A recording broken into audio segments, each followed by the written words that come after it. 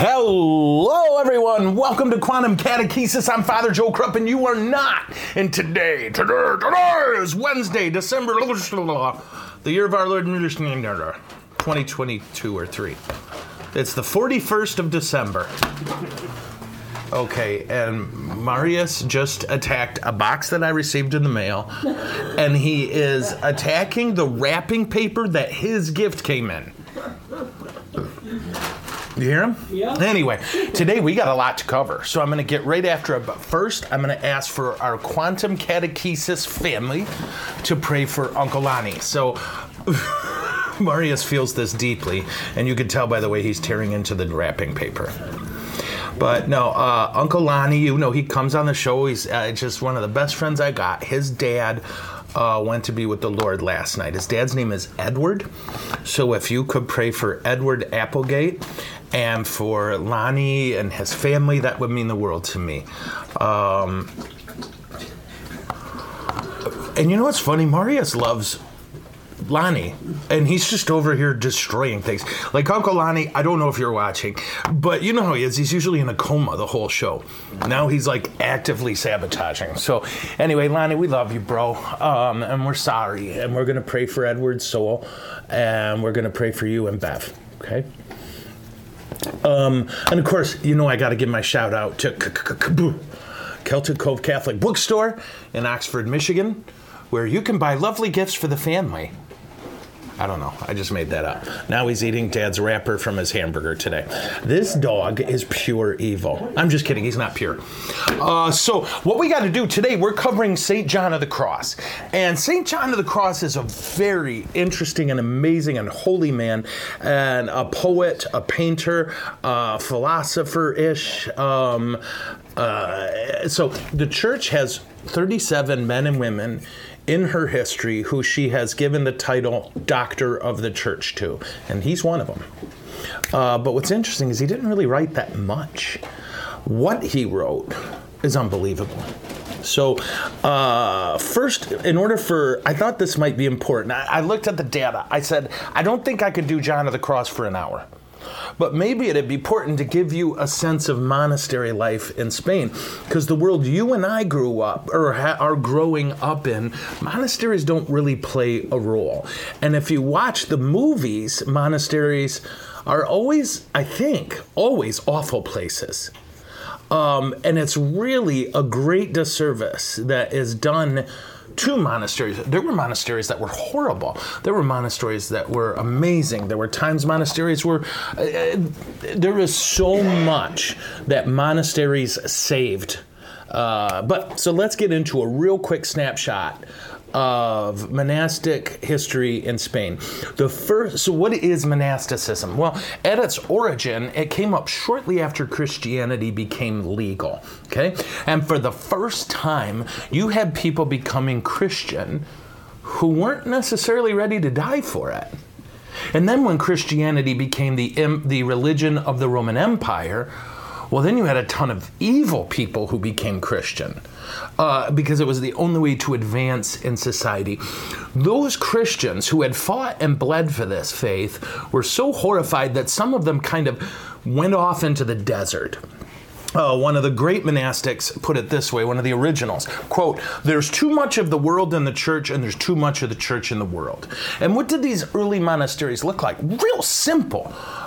They lived in caves in the mountains and kept their lives painfully simple, usually even refusing to eat meat, all these sorts of things. And it was what we say the ascetic life, okay? The ascetic life. They lived purposely challenging lives with minimum creature comforts, and their goal was to grow in prayer and in knowledge. One of the early slogans was ora et labora, prayer and work. Okay, prayer and work. That's what we do. That's how we roll. They were Amish before it was cool. So the Roman Empire was pretty strong in Spain, right? Spain was very Romanized, and the first mention we have of monasteries in Spain that I'm aware of came from St. Augustine in the 5th century. And I don't even remember what he said. I just remember at some point, Augustine tells us there's monasteries in Spain. Now, what were monasteries as time grew? Okay, as time passed, they became more than a collecting point. They became they became a place of community life. And over time, lots of things happened with monasteries that changed them fundamentally. But in the end, by the time you get to the Middle Ages, monasteries were a lot of things. First of all, they were a refuge for the poor and needy. If you were hungry, this was a place they would feed you. If you were, depending on the type of monastery, some of them even had rules that if you came to their door and knocked, they had to take you in, feed you, give you a place to sleep. And there's some monasteries in the U.S. that still do this. They became a place where the poor and needy could find refuge and food. And they could also find protection. So if you were alive in the Middle Ages in Europe, there were two power sources at play: the state and the monasteries. Monasteries became centers of a kind of political power. In this regard, the only moderating force, the only force that could get the state to chill out was a monastery. You could run to a monk and find protection from the state who's trying to go get you to fight in another war. You could find, they were often the only thing standing up for the serfs. Now, sometimes they were very much a part of the structure of the state, and they were a part of the problem. But more often than not, particularly in the early to Middle Ages, the monasteries were really good places. If you were persecuted or in trouble, they would take you in, they would protect you.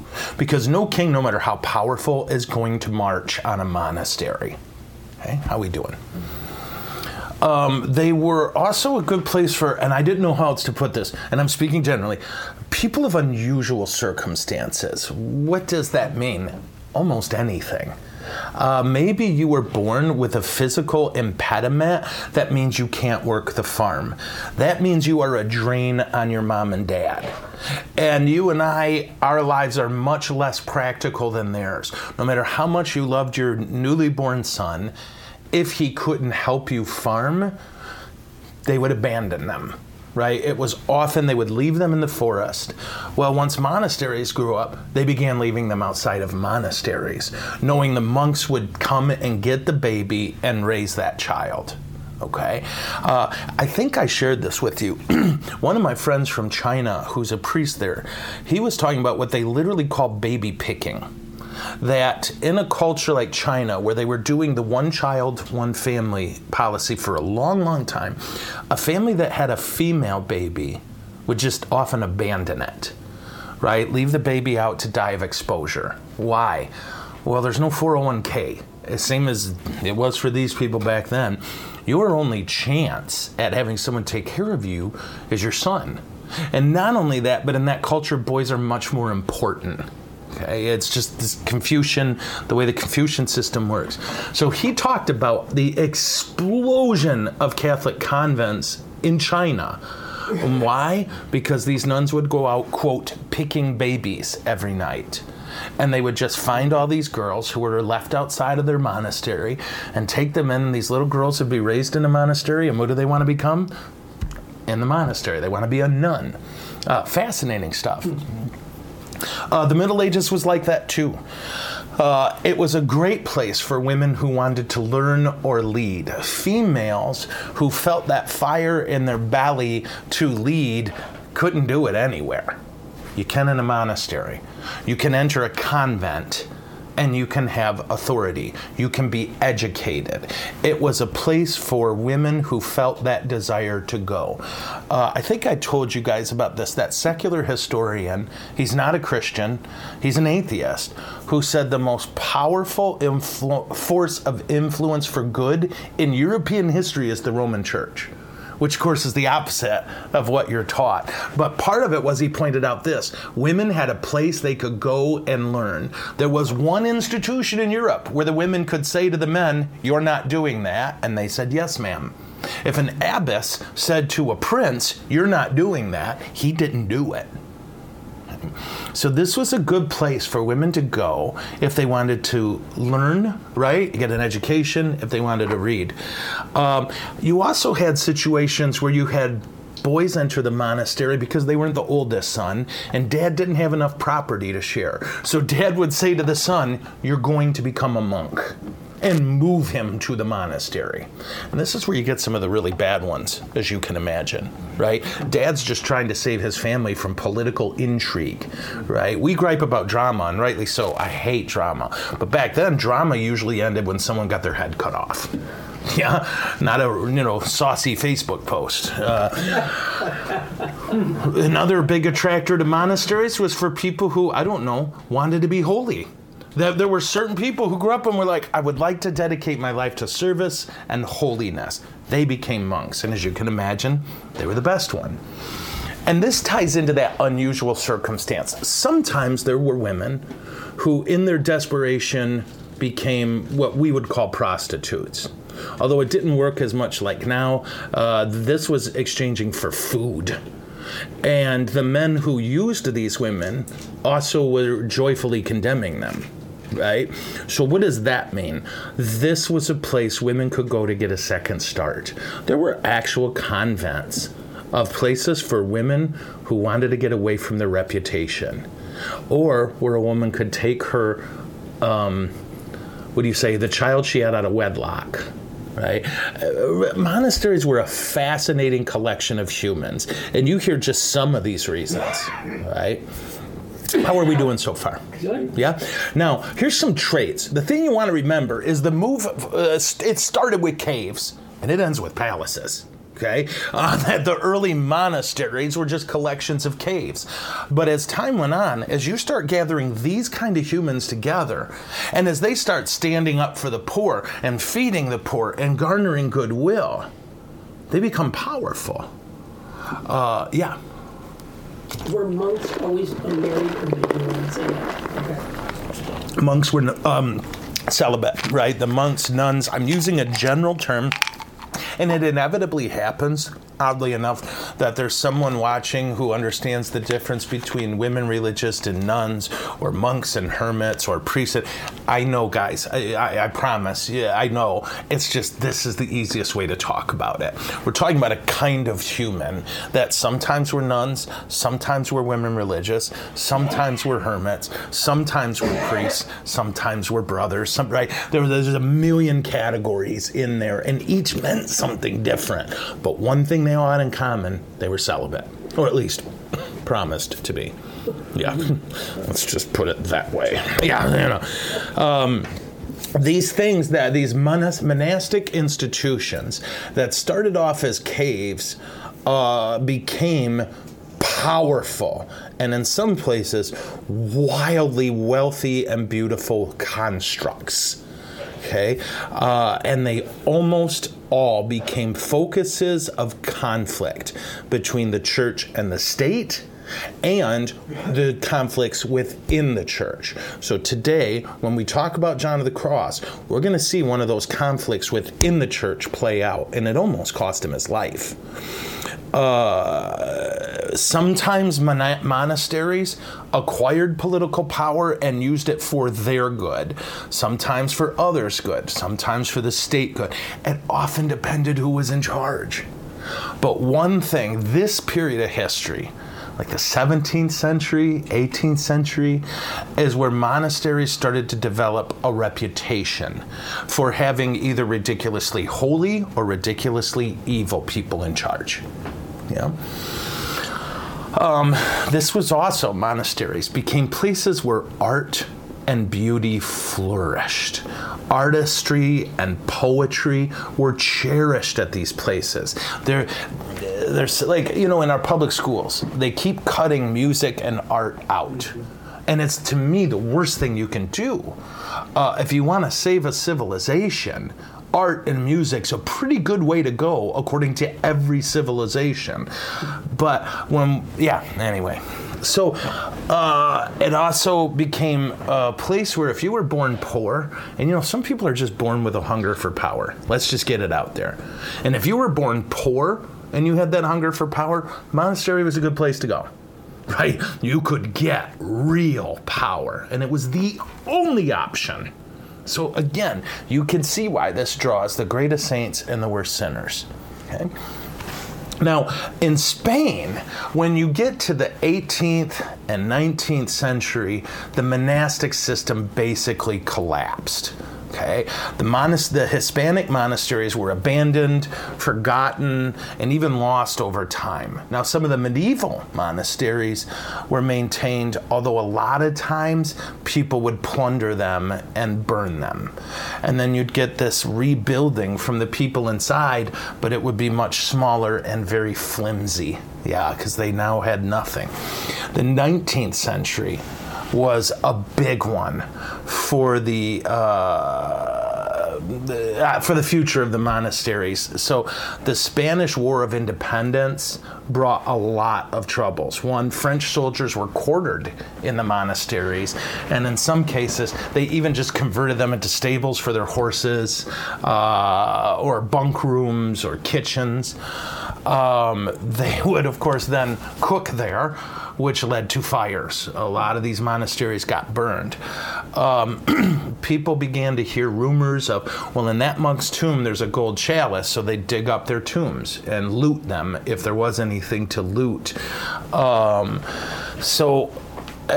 It really got bad for monasteries. They just became a place where people could vandalize or steal or just exercise that broken thing in human nature that says, I need to burn things down.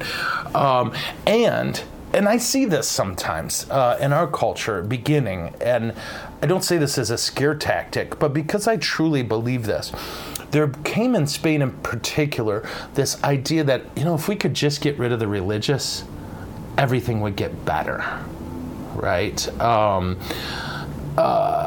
So, like, just in Madrid, mobs burned down 37 monasteries under this idea that if we really want society to change, we have to get rid of these religious institutions, okay?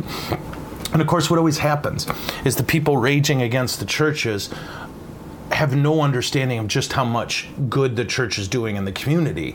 They're usually not poor people. You will rarely hear poor people rage against the church because either they or their parents were getting help from churches. It's always third generation wealth. And when we say wealth in the U.S., I mean anything lower middle class and up, right? In every other culture, that's wealth. If you look at where all the rage is coming from, it tends to come from people who grew up the most wealthy and comfortable of any humans who've ever lived. And they look at societal problems and say it's the church's fault. Right? Same thing happened in Spain. Same thing happened basically everywhere. So what do? You get these roving mobs of kids burning down religious institutions. And like I said, in Madrid, it was 37 of them, which that was all of them. Okay? Now then things began to slow down and monasteries started to slowly rebuild and sometimes consolidating. You have half your monastery left, we have half of ours, let's make one monastery, right? And they call this sometimes the age of consolidation. And then the Carlist Wars, and I won't get into this, but in Spain they were succession wars, and I don't know much at all. But they began in that, once again, convents and monasteries were burned down. And in 1835, during the Carlist Wars, they massacred hundreds of monks. Okay. Now, finally, by the end of the 1800s, I'm saying this wrong. Well, I don't know how much to get into. Is this too much detail? No. Oh, okay. Basically, a lot of the monasteries, the way they adapted and kept from getting destroyed was by turning into churches. Okay? Come to Mass here. When monks prayed Mass, they prayed it together and outsiders didn't come in. Well, so now it was, hey, why don't you all come to church? And it really actually worked. Also, the state confiscated a number of monasteries in Spain and converted them into museums, which actually helped a bit because these same people who love to burn down churches pretend to like art. I don't know. So they'll burn it down if it's a church, but you take the same works of art and say, no, that's a museum. Well, they leave it alone, right? And the Spanish monks figured that out pretty quick. And these ruins became places like the ruined monasteries where, Chopin, the composer, like he wrote some of his stuff in ruined monasteries. And it became a bit of a movement in Spain that artists and musicians would travel to these ruined monasteries and seek inspiration in the ruins. When you get to the last part of the 19th century, a lot of the anti-church fervor started to burn down. And again, as a historian, I tell you, this is a pretty predictable pattern. Burn down the churches, and then you find out, oh no, they were feeding a lot of people, right? They were helping a lot of people. And so then the next generation tends to despise that one, right? Every generation thinks the last one was the worst one, right? And that's what happened in Spain. In the last part of the 19th century, they started to restore some of these. Citizens came forward, let's rebuild these beautiful monasteries, right? Now, once again, when we hit the 20th century, we get an explosion of trouble in Spain, if you know your Spanish history, right? The Tragic Week, they call it. I think it was 1909 in Barcelona, where they killed monks and burned down monasteries. Anti-clericalism is a funny thing. In Spanish and in Mexico, I saw a lot of this, that there were people who revered clergy and people who despised clergy, and they were churchgoers, both of them, right? Which was really funny to me. But of course, if you know their history, you'll get it. But and both of those forces were at work. And in this case, the anti-clergy, anti-clericalism movement really took over. In 1910, the law of the lock in Spain forbade any construction or founding of new religious congregations. In 1931, right after they proclaimed the Second Spanish Republic, they burned down convents, and then the Spanish Civil War. I mean, you just get just absolute destruction of these beautiful buildings, the massacre of clergy and nuns, just like in the the French Revolution, right? And you were probably never taught this. When you were taught the French Revolution, that there was a huge stage in there where they were slaughtering clergy and burning down churches in the name of a new atheist Enlightenment government, right? And this happened in Spain too. And again, isn't it weird that we're not taught that? Like, right. I took a French history class. We spent 3 weeks on the French Revolution and never, I found out later, talked about the 2-year period, which was long, where they tried to remake the calendar into a secular calendar and remove any kind of mention of God, burn down churches, kill clergy. Hundreds and thousands of clergy were slaughtered in France during the Enlightenment. What do you do? Anyway, so now you get to the end of the 20th century, and again, we get a little bit of a snapback. Now the Spanish state and its private companies were like, man, we shouldn't have done that, and begin this effort to rebuild any monastery where there were large enough pieces to do so, right? Which wasn't many, as you can imagine. But And again, they did the same thing. Okay, well, nobody's really becoming monks anymore because we killed all of those. Let's rebuild these beautiful old monasteries and turn them into museums or cultural centers. And that's where we're kind of at today. If you go to Spain, and you'll see some monasteries, but almost, well, I think I'm right, but don't quote me. Or don't take my word for it. I think I'm right. I don't think you'll find any monastery that's that old. Any monastery you've seen is one they rebuilt, because they all got burned down in the different riots and wars and troubles. And now if you see one, monks don't live there. They're museums, they're cultural centers, they're even schools. They've converted some of them into schools. Okay, so monastic life, like we could do a half a year of shows on monastic life, just because it's such a crazy history.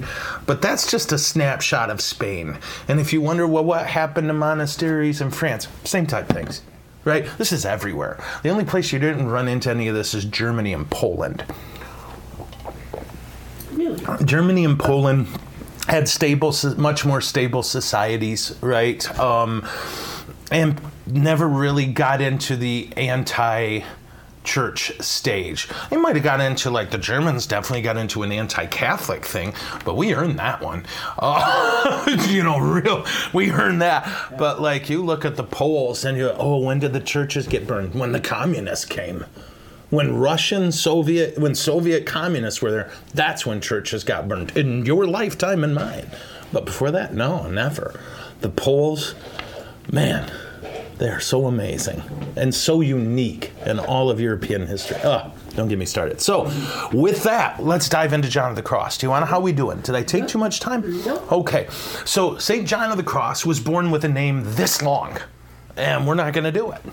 But he was born in 1542. His dad worked as an accountant for a super wealthy dude. But then his dad, this is so sweet, fell in love with a poor woman. His dad was noble, but poor, right? So the only thing he could do wrong is marrying a poor woman. So he married a poor woman, fell desperately in love with her, and so his employer fired him. And they ended up dirt poor. John's dad died when he was 3. His brother died 2 years later of hunger. Okay. John's mom got him, and they moved. I can't remember where they moved, but she got a job like weaving things, and that helped them get food. Now, he was sent to a boarding school for poor and orphaned kids run by a monastery. Right? Again, that was your only shot. The state didn't do that thing. The church did. He was given a religious education, and he dug it. Okay, this really resonated with him.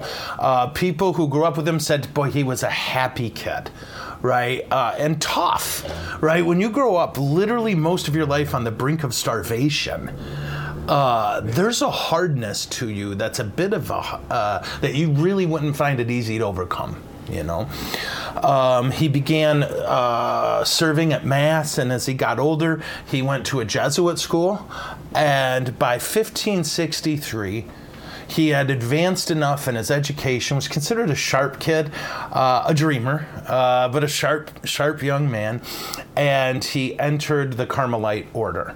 Now, the Carmelites make candies. Okay, I just made that up.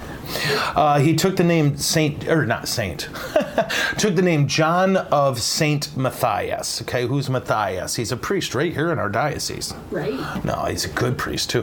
But no, St. Matthias is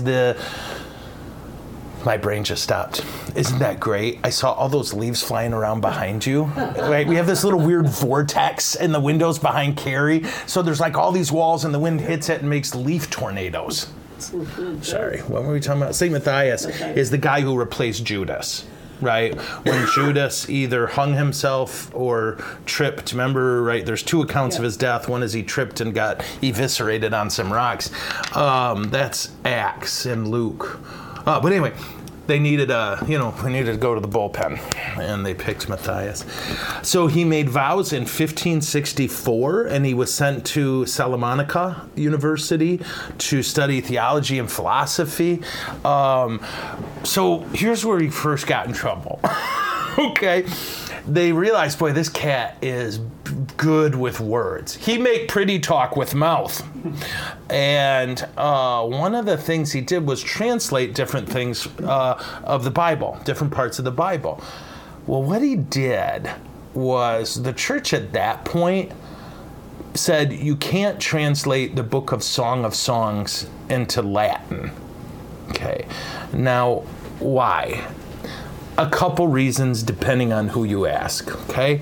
Some of it is the church was worried about how sexual that book is, right? It's King Solomon who liked the ladies. It's all this poetry about how beautiful she is and how much he craves her, his bride, and how much she craves him.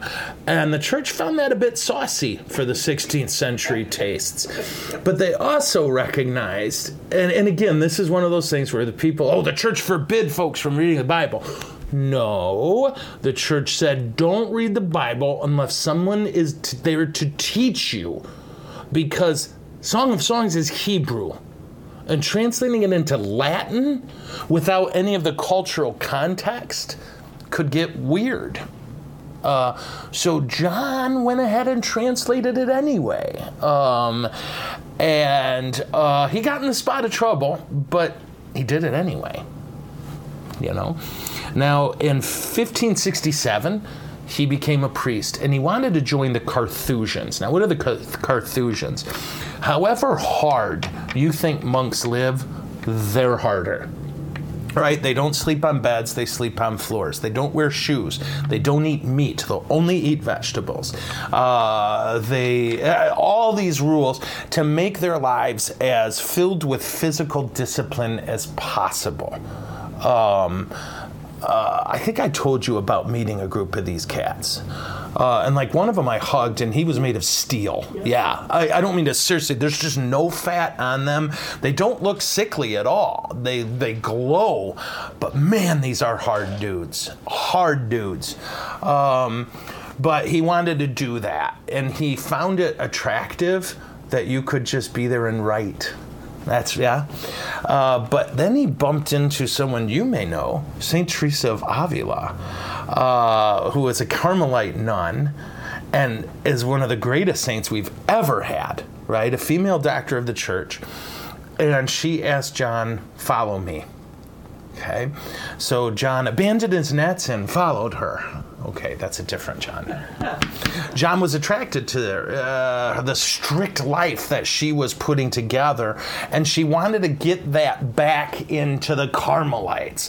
The Carmelites were going through that cycle I told you about, where they were really hard and tough and generous, and then they got more and more comfortable and more powerful. She wanted to get things back on track, right? Let's go back to living very simply and focusing all of our energy on praying and caring for the poor. And that's where you get the term discalced Carmelites, okay? I talked about this a little this morning, right? Really, I felt so bad about that. I don't think the kids knew what the heck I was talking about. But if you know, there's a Roman emperor we call Caligula. Okay? And that was not his name, and nobody ever called them that to his face in life. His name was Gaius. Like every Roman emperor in the world at that time was named Gaius. So they had nicknames for these cats. Caligula, when he was a little boy, grew up living with the army, and they made him a little soldier's outfit because they just thought it was the cutest thing. Of course, it made a psycho by accident. But one of the things... Soldiers wear a very specific kind of sandal back then, okay? Well, they made a tiny little one for him. And Caligula means little boots, right? So it was a reference to him. They talked about this cute little boy walking around in full armor with his soldier sandals, and they just called him Little Boots. But when he got older, and I don't know, psycho, he didn't want to be called that anymore.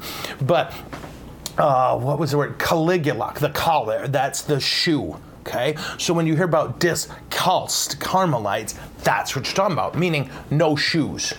Okay, that they were not going to wear shoes, that they were going to go barefoot or at least not cover the top of their feet and live a simple life. So to this end, these discalced Carmelites, Teresa founded a new monastery, and John changed his name to John of the Cross, Juan de la Cruz. He then located the men to another site, and he stayed there till 1572. Okay, how we doing? Yes. Are people happy? Mm-hmm. Okay. In 1572, he traveled to Avila to meet with Teresa to be her confessor and her spiritual director. Which, can you imagine how he is if you're Teresa of Avila's spiritual director, yow, right? You're holy, because that chick was next level. He stayed there for 5 years, and he had a vision of Jesus that he drew, and you've kind of seen it. Okay, if you've ever seen, what's the name of that artist? Gosh darn it. There's an artist who painted it. It's a image of Jesus hanging on the cross, and you're kind of looking down on him from above. John drew that, and other people have copied it. Not copied in a dirty way. I mean, said, I want to draw like him. But he was an amazing artist. There's a story. Now, Teresa of Avila was beautiful. And that's one thing everybody in that day and age wrote about, that she was physically a stunner. And John, if you ever seen the picture of her that someone drew, John drew that. And do you know this story, that he mailed it to her? And this is a great story. He mailed this beautiful picture of her that we still use today. He drew it. And she sent it back. And on the back she wrote, Juan, God made me beautiful. You somehow made me ugly. Which is hysterical. I love that gal. We could do a whole show on Teresa of Avila. She was a gal, do you know this? She would shake the hourglass to try to make it go quicker because she had trouble sitting still in chapel. Anyway, here's where it blows up. In 1575, the Carmelites, who were not discalced, okay, who were living in big, comfortable homes and keeping money and blah, blah, blah, started to kind of go to war with the discalced Carmelites. So we'll call them the Carmelites and the discalced. The Carmelites did not want the discalced Carmelites to win. So the strict rules of the order had been changed in 1432 to kind of liberalize things. Yeah. Salvador Dali. Yeah, Salvador Dali. And again, when I say Dali copied it, I don't mean in a bad way. He was clear about what he was doing. He was inspired by it. Yes, and John of the Cross saw that image in a vision and drew it. John was an amazing dude. Oh, don't get me started. So, Teresa of Avila, John of the Cross, felt the liberalization of their rules had ruined everything. They didn't feel like the Carmelites were seeking holiness anymore. Now, I don't think I'll get into the drama, but there was drama. Kings and popes got involved. Violence ensued. The Carmelites did not want this new strict movement returned to the original form. Am I making sense? Yeah. Okay. In late 1577, John was told, you have to leave your monastery. But the Pope had already approved the work he was doing, so he chose to ignore the order and stay. So his superior told him, who was, a Carmelite, no, you got to go back to this one. And John said, no, I'm going to stay, and we're going to bring this monastery back to the original rule. Now, this will shock you, but those monks weren't happy with that. Yeah, they liked the rich, comfortable life. And on December 2nd, they broke into his room and kidnapped him. And they took him to the Carmelites' main house in Toledo. Not the one in Ohio, the one in Arkansas. No, Toledo, Spain. And they put him on trial for disobedience. Right? You were given an order. And his answer was simple. Yeah, the Pope's order trumps yours. And their answer was, la, la, la, I can't hear you, la, la, la. So they sentenced him to imprisonment. They created a cell that they put him in. He couldn't lay down. He could barely sit down. He could kind of squat fetal. But they packed him in this tiny cell and only gave him bread and water once a day. Every week they removed him from the cell and publicly beat him with a whip. He was allowed his prayer book and an oil lamp so he could do his prayers. But what a witness said is the lamp, they never put oil in it, right? So they were hitting the rule that says, well, you have to give a monk light to read. You have to give him a lamp. So they gave him a lamp. They just didn't put oil in it. And he said John would have to hold it way up to try to catch some of the light. And, oh, God bless him. What he did, there was one of the monks who kept sneaking him paper. And he would draw and he would write. And what he wrote, sorry, man. Maybe we should jump to that. What time? Well, okay. I'll read you what he wrote later. I don't know. This was a dark time in his life. He felt abandoned by God. He didn't believe he was abandoned by God. He felt God's absence. And the absence led to him craving the Lord in a way he didn't know he could. And so for him, this dark night of the soul became the greatest gift God ever gave him. And I'm very simplifying what is extremely complex. But we're talking about years of pain and torture and deprivation when he felt he needed the feeling of God most and didn't get it.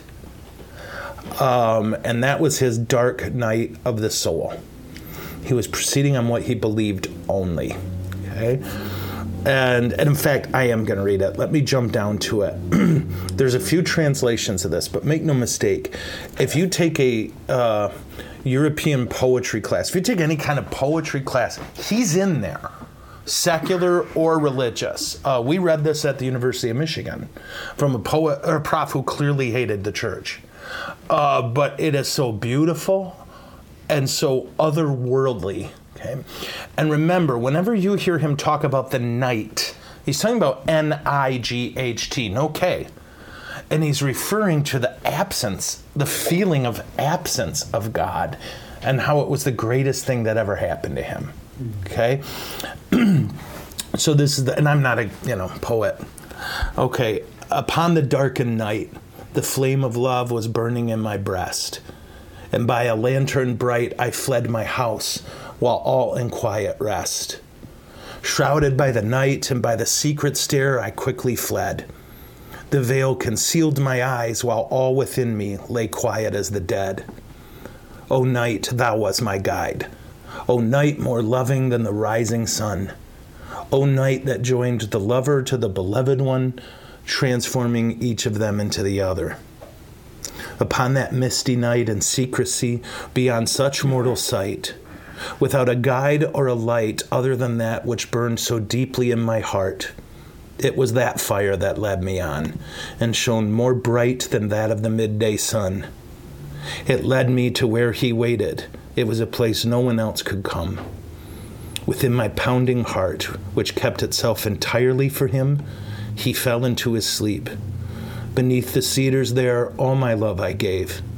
From over the fortress walls, the wind would brush his hair against his brow, and with its smoothest hand caressed my every sense. So I lost myself to him. I laid my face upon my lover's breast. Care and grief grew dim, as in the morning's mist became the light. There they dimmed among the lilies fair. It's this, and the church was horrified by this. This sounded homoerotic to them. But that wasn't his point. He and God snuck away, right? He and God snuck away in his heart and pined for each other, right? And it was that thought, that belief that was his guide, right? Sneaking away from the external horrors to this secret little place in his heart that nobody could touch. And it's just him and Jesus. And I love that. O night, thou was my guide. O night, more loving than the rising sun. The night that joined the lover to the beloved one, transforming them into each other. Right? Powerful stuff. This is what he wrote while he's being beaten and starved. You know, sweet Lord, right? This is that guy, you know. Now, he did manage to escape. It's kind of funny. All we know is he somehow was able to pry his cell door from its hinges, and he got out of there. He got to Teresa's monastery in Toledo, and it took him a long time to recover. And as you'll see, he never did really recover. This is what ultimately leads to his death. But late in 1579, he was sent to be rector of a new college and help the Discalced Carmelites there.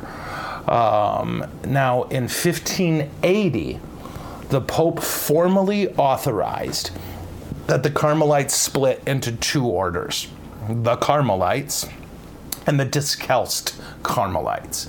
Okay, this ended the fight. At that time, there were about 500 of these folks living in 22 houses. John went about Spain assisting the Discalced Carmelites, and then in 1591 his skin got infected and he died. You know, there was tons written about this. He was exhausted, starved, beaten for so long that his body just never really recovered, and he quite got a cut. And his body was so weakened that was it. Now, after his death, there was all kinds of fights about where to bury him. Everybody wanted him, yeah? And this is so Catholic. They solved it by dividing him in half. They removed his arms and his legs, and his corpse kind of traveled about Spain, and people venerated. And thank God for this beautiful, sweet, quiet poet, painter, saint, man, you know, this cat. He was beatified by Pope Clement X in 1675. Guys, that's lightning speed for the church. Seriously. Well, you're not used to it, right? Because now all of a sudden the church is ordaining, what do you call it? They're making saints quickly. But this was shocking speed for back then. Yeah. He is the patron of contemplatives, mystics, and poets. His feast day is today. Yay. San Juan de la Cruz. So praise God, hey, for St. John of the Cross, a man who took his suffering and allowed it to make him holy. One of the things he wrote that I just read again this morning, and it's such a relief to me, right, is, and I remember my confessor pointed me toward this, that one of the things John did was prayed for more suffering in his life. And I told my confessor one time, I'm like, man, I hate suffering. You know, I'll do it, but everybody's going to know I'm suffering. You know, I'm going to make sure I'm trying. You know, I ain't no... you know, and here's John, give me more. And he said, oh, no, Joe, that's a very special and rare call. And then just this morning in his writing, St. John of the Cross actually affirmed that that's not a call for everybody. And if it's your call, oh, you'll know. It's your call to do so, you'll know. But I don't ever encourage people to pray for suffering. I encourage us to pray that we don't run from suffering, but don't pray for suffering unless God tells you to, you know. And one of my profs in seminary always said, people will come to him and say, oh, I'm going through the dark night of the soul. And forgive me, this is how he is. He went, no, you're not. You're just going through a hard time. A dark night of the soul is crushing, persistent, relentless grief. There is no escape from it. It's not human in origin, and it's not caused by humans. It is a divine grace given to very, very few people. Now, we might use it in common parlance, right, which is fine, but forgive my candor, but this is Father Paul, right? Father Paul Burke, he always said, you will never meet anyone who went through a dark night of the soul. And if you did, they wouldn't tell you, right?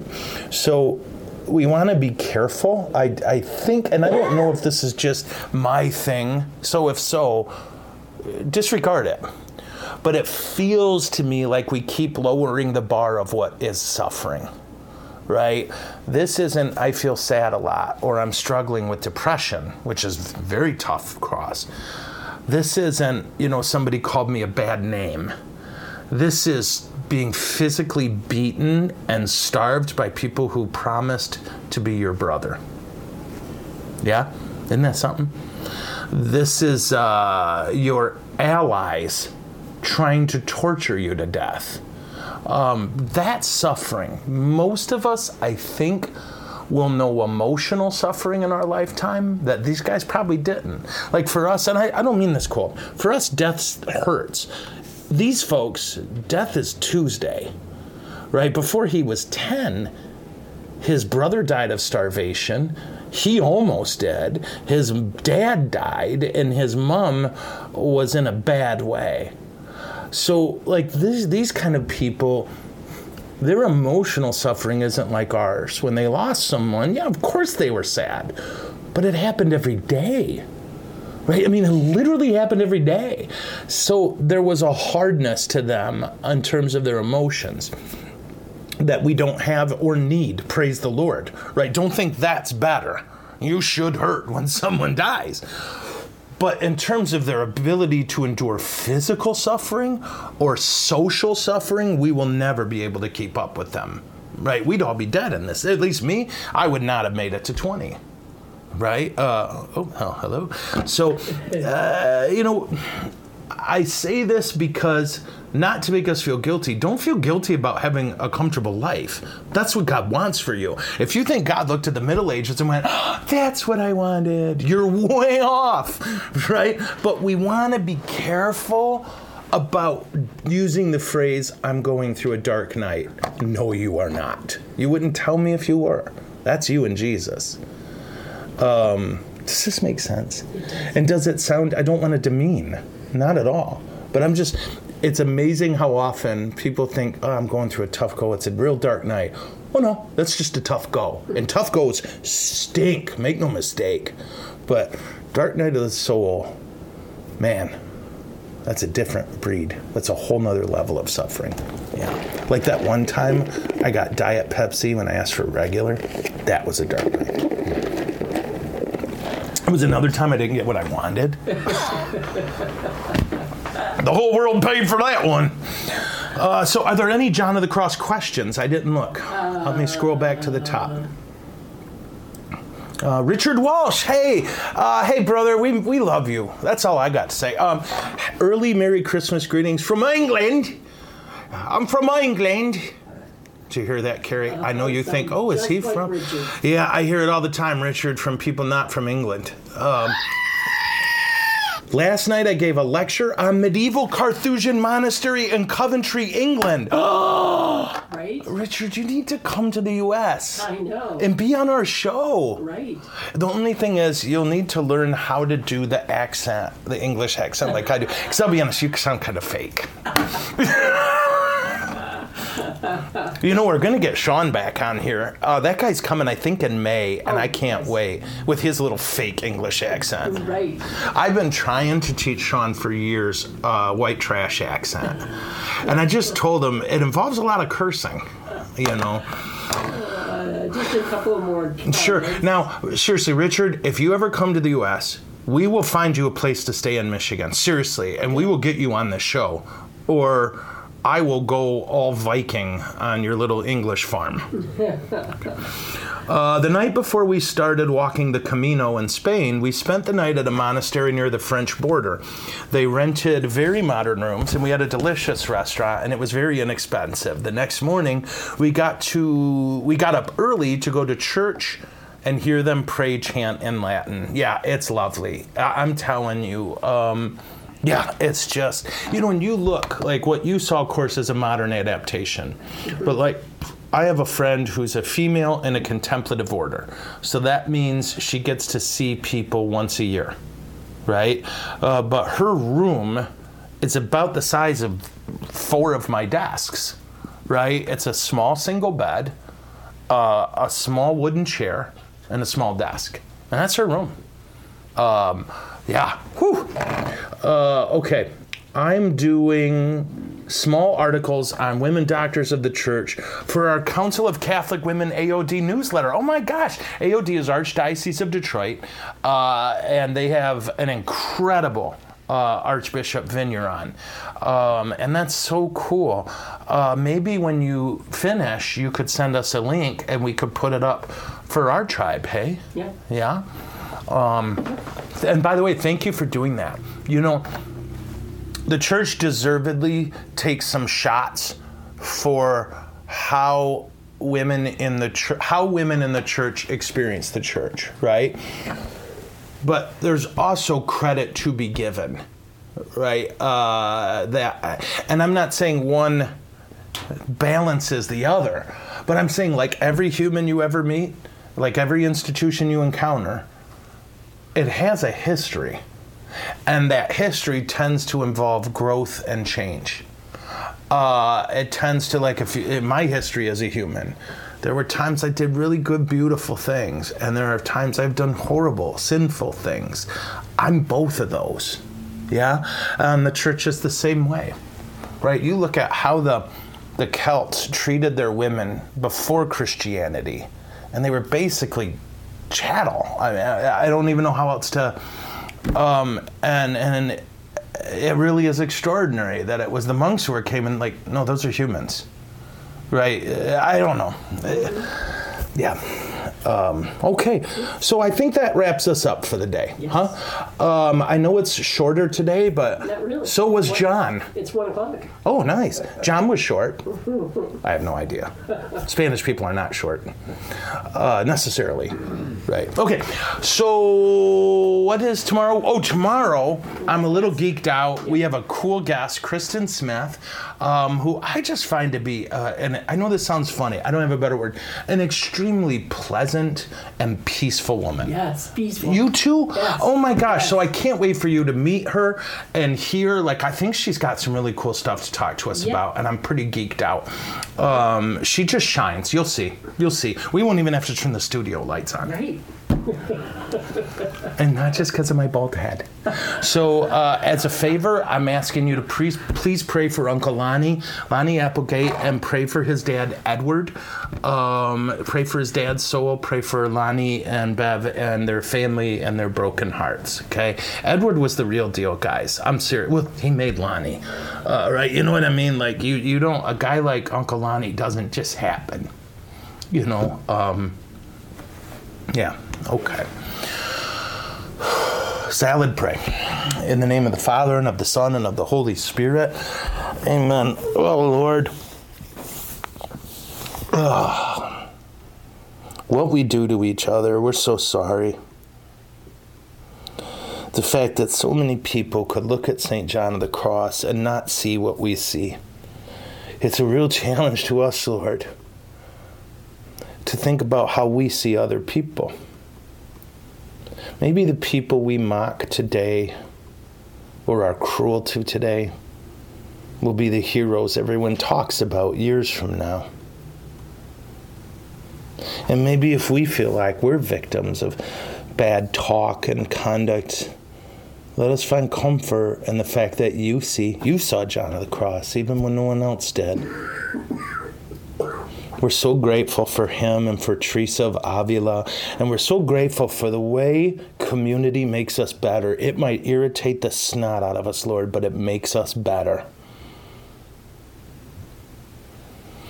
And for all those, Lord, who suffer because they love you, especially our Catholic brothers and sisters in Nigeria and China, oh, Lord, deliver them, please. And until that day, give them strength. Give them strength. We pray in great gratitude for all Carmelites, Discalced Carmelites and regular Carmelites. Thank you for their commitment to holiness. And thank you that they work through their dark times. So bless us, Lord. Bless us with patience for growth, patience in growth, and patience about growth. And bless us so that we will make beautiful poetry and art with our hearts or our hands, if we have that skill. For all the people we love, Lord, that we fret about, and for all of the circumstances in our lives that we worry about, we give it all to you because we love you so much and we trust you. Lord, even when our hearts are broken, we trust you. And may Almighty God bless you all, the Father, the Son, and the Holy Spirit. Amen. My Kung Fu is strong. I'll see you crazy people tomorrow. And until then, peace. Is it over? No, it's never over.